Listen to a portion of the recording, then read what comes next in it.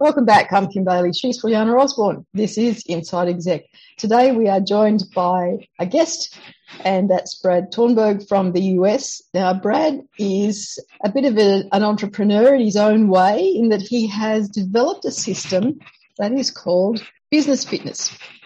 And we want to talk to him about that today, but in terms of business growth, digital transformations, achieving peak performance in your business and in your personal life, enabling employee wellness, which we've talked about quite a lot in the podcast over the last couple of years, technology trends, which I'm particularly interested in, and finding the right software for your business, which I know we have been asked a number of times after we've had guests talk about particular ways of doing things and managing their businesses.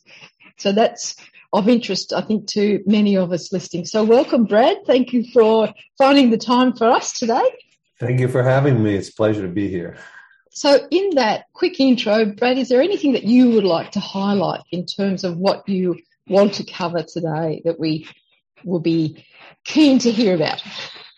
Well, while we're primarily here to talk about Business Fitness and Business Fitness University, I will give you accolades in mentioning the fact that I'm an entrepreneur, have been one for 35, 40 years, have been very deep in the technology space. And from that, and understanding business processes, it's led to a lot of management consulting, personnel consulting, software selection, project management, things that maybe are outside of the technology space, marketing, sales development, a bunch of different things. So I'm kind of open to any conversations we have, but again, to talk about the business fitness revolution, which is really kind of a summary of almost 40 years worth of work and effort by me and observation. A lot of it's observation, which is how the course and the book got written, because it was just me observing, walking into a client one day and realizing that the business owner was extremely out of shape, eating fried food, yelling and screaming at the people in his organization. His people were miserable and they were unhappy. And that was when I came to the realization that, the business owner is essentially the brain of the business, and how he communicates effectively or doesn't communicate effectively is like the central nervous system of the body. So it started as a blog article, and then we started to add writing about the infrastructure, which is the skeletal system, which is how strong business is versus how strong the body is. The circulatory system, right, which is like your heart and how blood moves through the body. But in business, it's how quickly transactions move through the system, financial cash flow. And then we started doing this for every element of the business, of the human body, and we compared it to the business body. 13 blogs later, I had a book. And then after about a year of looking at the book and seeing how people are doing online courses, I said, had a good year financially. Let's put some money in. Let's develop an online course. The original intent of the online course was to create something that was sellable. But now I look at it as I have more content that I can put out into the social media space probably for the next 40 years than I'll ever have. So I look at it as a way of generating interest in some of the things that we do, because there are so many different things. People are like, what do you do? When you start explaining to them, like, well, what's your focus? Well, I like to think that I'm a generalist in a very specialist niche marketplace. And I've had expertise and experience across all of these different things to be able to provide kind of an omniscient view for the client. I want to be that, and everyone uses this term, the trusted advisor to the client. And the way that I do that is by whatever they bring me in for the first time is making sure that the expectation and the delivery are not only the same, but that the delivery is better than the expectation. So there's no gap. So that's kind of my shtick, and where, what brought me to this. This is kind of an evolutionary thing over the last 35 years that, I looked at coaching. I looked at a bunch of different things. I bought a duct tape marketing business franchise to do marketing and sales. And, I bought and sold enough businesses to finally feel like this is where I belong. This is my comfort zone. So if you look back over that period of time and the things that you have done, the system that you've developed or that has evolved from your experience, had you had that to look at when you first started out, would you have done things differently? That's a great question. I mean, failure is a stepping stone to success. And let me tell you, I failed a few times. I mean, I started a business and it became successful, and I put my feet up on my desk and I sat back and said, boy, isn't life great? And then all of a sudden, your sales goes down. So the first thing you learn is when you're in business is never take your foot off the pedal. Never pick your face up or your nose up from your desk until you've actually made it. Don't think that you've made it. And I've learned that you can accept failure as long as it helps you grow and develop to those things that lead you towards success. And people that tell me, well, I was successful the first time, I said, well, either your parents owned the business or you got damn lucky. Yeah. It's just what occurs to me, because I've dealt with someone over the past few days who is really struggling with imposter syndrome. And so does this help them, give them a framework for understanding where they fit so that they're not so worried about someone tapping them on the shoulder? Well, it's interesting you mentioned that, because I think the differentiator, the way that I go to business, I'll give you a little bit of my background. I get up at 3:30 in the morning and I go to the gym at 4 a.m. I work out for a hard hour. I drink a protein shake. I come back. I start to orient myself for the day. And before most people are up, I get a couple hours of workout. Yeah. So, for me, it's about that discipline. But the thing I like about the program is that I'm working with not only the business to achieve peak performance, but the individual. And that's the big thing, because imposter syndrome comes from people saying, I don't think I'm good enough. So there's a psychological aspect when I work with business owners of making them realize that, hey, you're taking a risk that 99% of the world will never take in their life. So that already puts you ahead of everybody. So imposter syndrome is something, look, we all get it. I've joined Microsoft as a consultant, and the people that are in Microsoft are much smarter than I am, have much more expertise in a particular area. So even I suffered from imposter syndrome when I joined them. But then I realized something, that I have skills that they don't have. Yeah. Now, the question for the person who thinks they have imposter syndrome is, what skills do you have? What is your competitive or your comparative advantage to everybody else? That is your core strength, and that's what you need to develop. So I try to get them to focus in on what their core strength is. And a lot of times they don't know what it is until we actually go through an exercise of, some people are great at selling, some people are great at storytelling, some people are great at delivery, other people are great at marketing. It's finding out where that core strength is and developing 100% optimization of that skill within you, in addition to your physical wellness. Because if you can have a very successful business, but you as a business owner, if you're not in good shape and you're not healthy, you're not at peak performance. So if you're not at peak performance, how can the business operate at peak performance? So we're looking at how you do anything is how you do everything. Exactly right. We better let Fuliana ask a question or we'll be in trouble.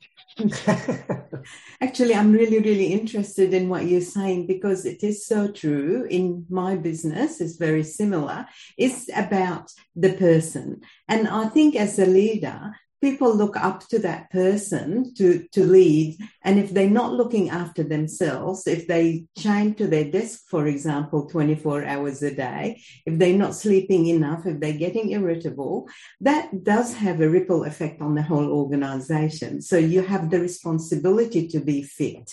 And to me, that plays out so many times. So you're spot on there. Plus, it's interesting, if you are an entrepreneur, the one thing I've learned being an entrepreneur is entrepreneurs are not necessarily good managers, and managers are not necessarily good entrepreneurs.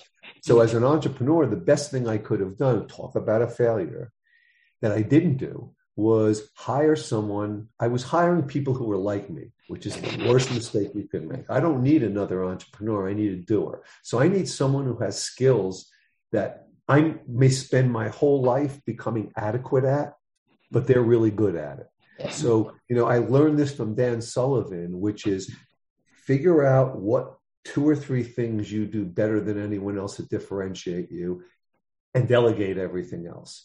And that's hard to do. As an entrepreneur, you want to control and you want to own everything, but you have to learn that you have people that you can delegate to. The other thing is, as an entrepreneur, things that upset you that you might vocalize or say to your people, you don't think have an effect on them, but it actually does have an effect on them. So I've learned that, you'll sometimes have to separate friendship from business, because as an entrepreneur, you want everyone in your company around you to be your friends. You have relationships with your clients, with your vendors. So why not have the relationships with your employees? It's kind of like separation of church and state. You have to have that separation. Otherwise, you can't scale your business and grow, because that's what starts to create inbred politics and favoritism. And today, which is the big thing, and I don't know about you people, but me as an older person, someone who's been in the business a long time, I'm used to, if you don't do that, I've got to move on and get someone else to do that.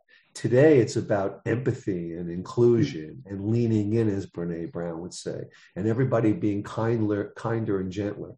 Well, honestly, people that are of my generation who've been in business for a while are finding a little bit of confusion around that, because, hey, when I was a kid, if I didn't do the job, I got fired. I got one warning and I got fired. Today, it's kind of like, what can we do to make things better?